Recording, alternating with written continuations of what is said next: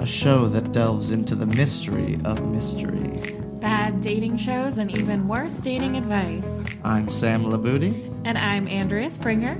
And this is Helpless Romantics.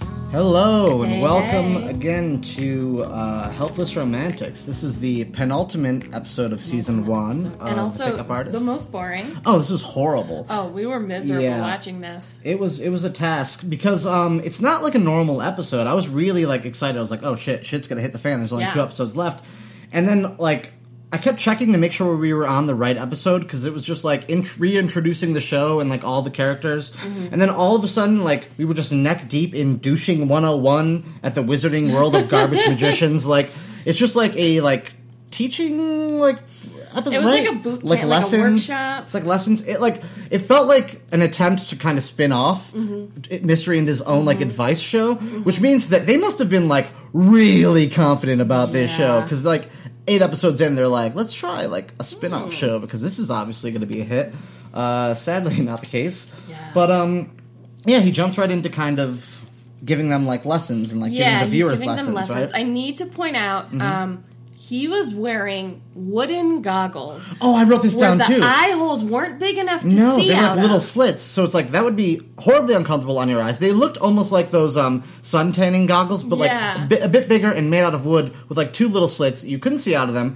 They'd be completely uncomfortable. You would just be blinding yourself. So non-functional entirely. They were a fashion accessory. You could pick them up at Anthropology for $150. Yeah, it was just a weird choice. Yeah, it was a weird thing. And every single time they switched camera angles, I swear to God, he had a whole new outfit. Oh my God, I wrote that too. Every Q&A, there was he was 30 outfits that he was alternating between, and I feel I didn't really pay attention, but it didn't seem, I wasn't sure. Sometimes it seemed like the guys in the group were not switching outfits, so it seemed they were he was just leaving the room to go change to every time they switched literally every camera angle, every scene he had a new entire outfit. I'm imagining a meeting with the producer of the show, Mystery, and Mystery's lawyer, and the producer is listen, Mystery, I don't think that we can get in your required 30 outfits for this season. Yeah. What are we going to do?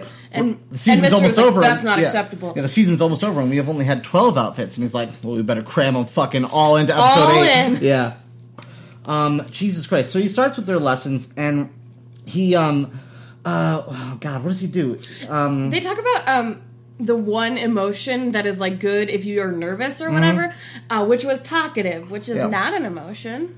No, it's not an emotion. And he also tells them to appear non-threatening is yes, don't let her know you're going to kill her until it's too late. The whole thing is very Animal Planet. Yeah. At one point he refers to he says something about scoping out a group of girls, and I was really shocked that he didn't refer to them as a pack. When you come upon a wild pack of females. Yeah. Hide in the wings. But anyway, he makes Pradeep almost kiss Fat Joe to prove that it's uncomfortable to get that close. But honestly, if it's Pradeep, no distance in between you will make it comfortable. No. Even if he's a mile away from me, I would still sense, I think. I began to wonder if this whole entire show was just an elaborate setup to get Jodie and Pradeep together. Which I think would be beautiful and a much more noble And this purpose. whole episode, they were doing these tricks on each other and, constantly, talking about these things hypothetically in reference to each other and the other guys. And I constantly felt on the edge of, any second, they are all gonna fuck. They were all on the verge of just banging, constantly getting really close to each other, working on each other and stuff. They also said, he said something about how, you can't, if you smile, you smile a big smile, it makes you happy. And so he's try it, put on a big smile. And Pradeep physically puts his hands into his mouth. To, pull his lips up. Yeah, some horrible Joker. Yeah. Where he's bizarre. Oh, hold on, I've heard of this emotion. Happy, I've heard of this. Let me, hold on, you're supposed to, It just felt weird. And then he tells them not to, move in for a kiss. He says, it's less weird if you pull them into you.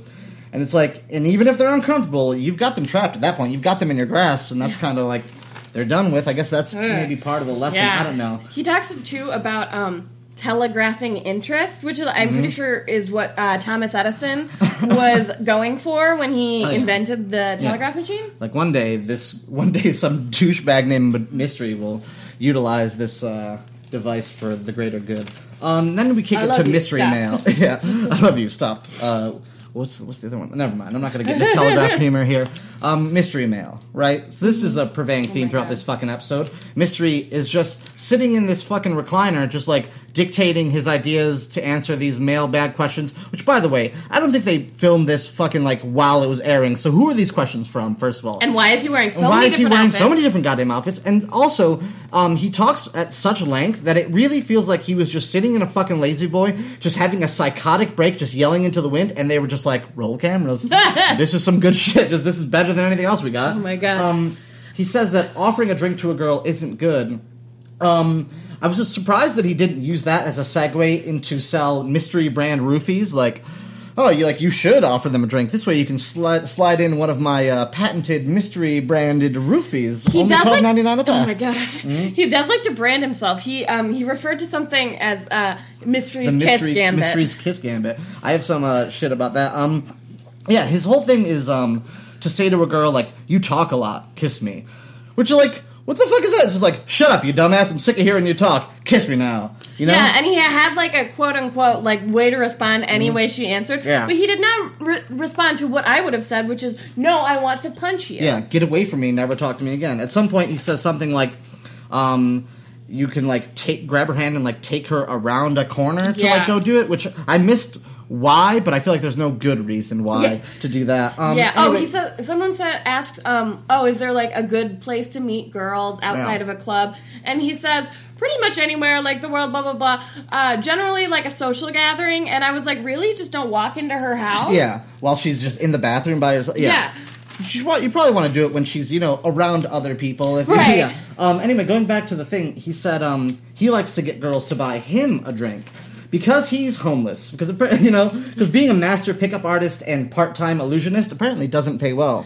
Yeah. Oh my god. Speaking of being an illusionist, the cards would like appear in his hand in like a puff of smoke, and I was like, does he have like a magician's rider? He's like, I have to have this many outfits and this many magic tricks. I need 30 outfits and 50 capsules of purple smoke to explode around me. And we were watching this, which I thought was funny for a moment. We were, like, feverishly taking notes. I feel like if someone came in and saw it, it would look like we were both just, like, trying to get some tips. Tips for the ladies, Because we really were, like, writing notes just as quickly as them in the show. The next, workshop segment is called Getting the Digits, or as I like to refer to it, Stealing Her Fingers. Yeah, I don't know if this is when this happened. At some point, Mystery, compliments Joe W. for, the way he's sitting. He thinks it, looks cool or something. They cut to fucking Joe W., and he is wearing moccasins with knee-high black socks on. And, that's their example of, he looks relaxed and cool. Act like that. It's just I'm not relaxed unless my socks are up to my neck. I'm not relaxed. Yeah, no, exactly. I thought that was hilarious.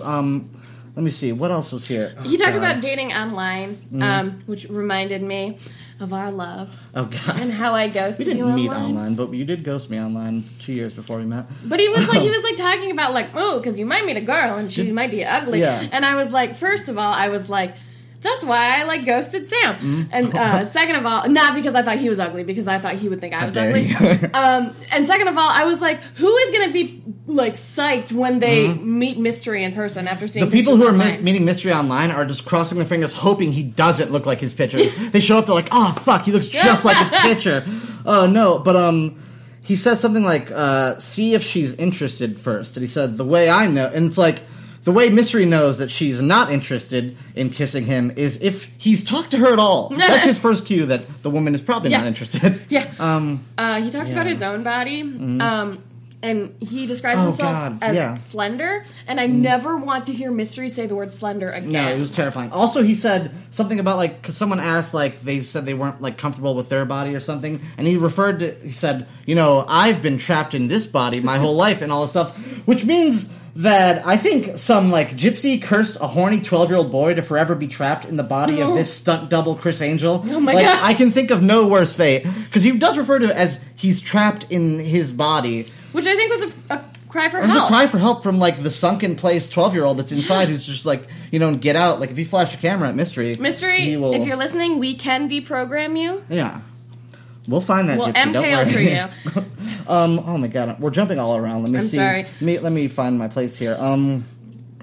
Yeah, he says something like, wait until the girl you're interested in goes to the bathroom to, like, go hang with her friends. This way you're already there when she comes back.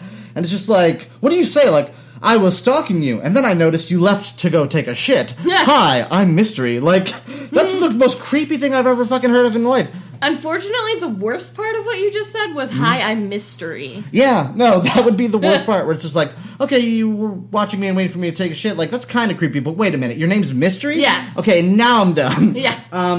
God. Okay, so he talks about, when he's talking about, like, high value or establishing high value or whatever, he says something about, like, the flash moment, which I'm pretty sure is a felony. Oh, yeah. He said, he called it that flash moment, and then he said you can flash her from a distance. Again, not recommended. Yeah. And I just want to say, like, please don't flash me, whether you're flashing high value, low value, or whatever you're flashing. And he calls it the flash game. Based on what I know of this show, I am shocked that this was not a tip to flash your exposed testicles at girls in the supermarket. You know, it's like, just go down to Walmart and just start fucking flashing the way. Literally said flash her from a distance. Yeah. It was just not good word choiceage.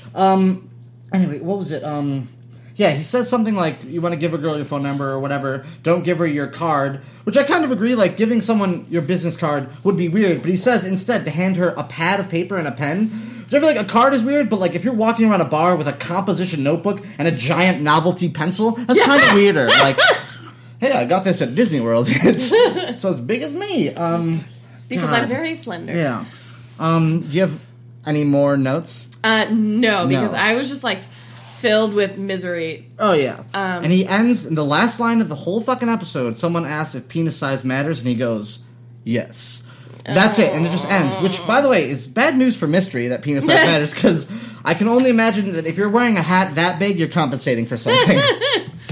Oh, that's all we got, right? That's all we got. Short one. It's a short one. There wasn't much to say. It was really boring. But next week, or, well... Not next week. We are terrible at releasing things on time. But eventually... For the final episode. Episode 9, we're going to hope to get a guest on. We don't want to confirm it yet, just in case. But we're hoping to have a guest on for that. And so hopefully that'll be out to you guys soon. And hopefully you enjoyed this one, even though it's a little short one. Thanks for bearing with us for our hiatus. Hopefully we'll be back on the ball. So for Helpless Romantics signing off, I am Sam Labuti. I'm Andrea Springer. And we'll see you next time.